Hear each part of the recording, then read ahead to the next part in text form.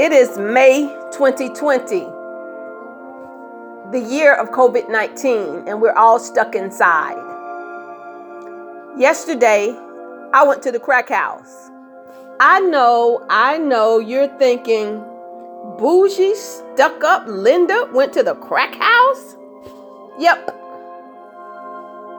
I'm telling this story because I want my grandbabies 1, 2, 3, 4, 5, 6, 7 to know you are your brother's keeper.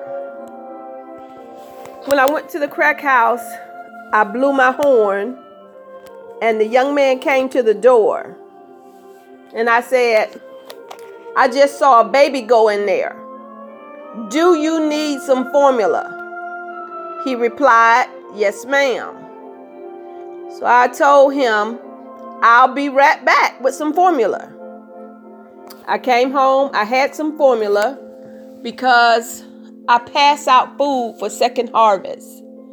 Because it's my responsibility to make sure there are no hungry people. It is my responsibility to take care of my neighbor. It's one of the things that my grandmother taught me. My grandmother taught me to take care of those around me. She taught me to go to see the sick.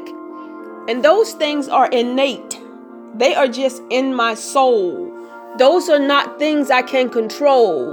No matter how I try to shake it, I can't. I came home. I fixed a box with baby cereal, meat, sodas. When I don't have supplies from Second Harvest, I pull from my freezer. Because I am my brother's keeper. I took these items back to the crack house, blew my horn. The young man came out. I also want to tell you about this young man. I look after him in particular. And one of the reasons that I do is because when his mother was alive, she took in strays. She took in anybody that needed a place to lay their head. She would feed anybody that was hungry. His mother set an excellent example for him. And he's probably living off her prayers right now. Yes, her house is the crack house now. But she sent up a lot of timber in that house. She sent up a lot of prayers. When she was alive, she did what she could to help humanity. So it's my job to listen to my grandmother that's still whispering in my ear. And I know that doesn't make sense to you, but I can hear her every day.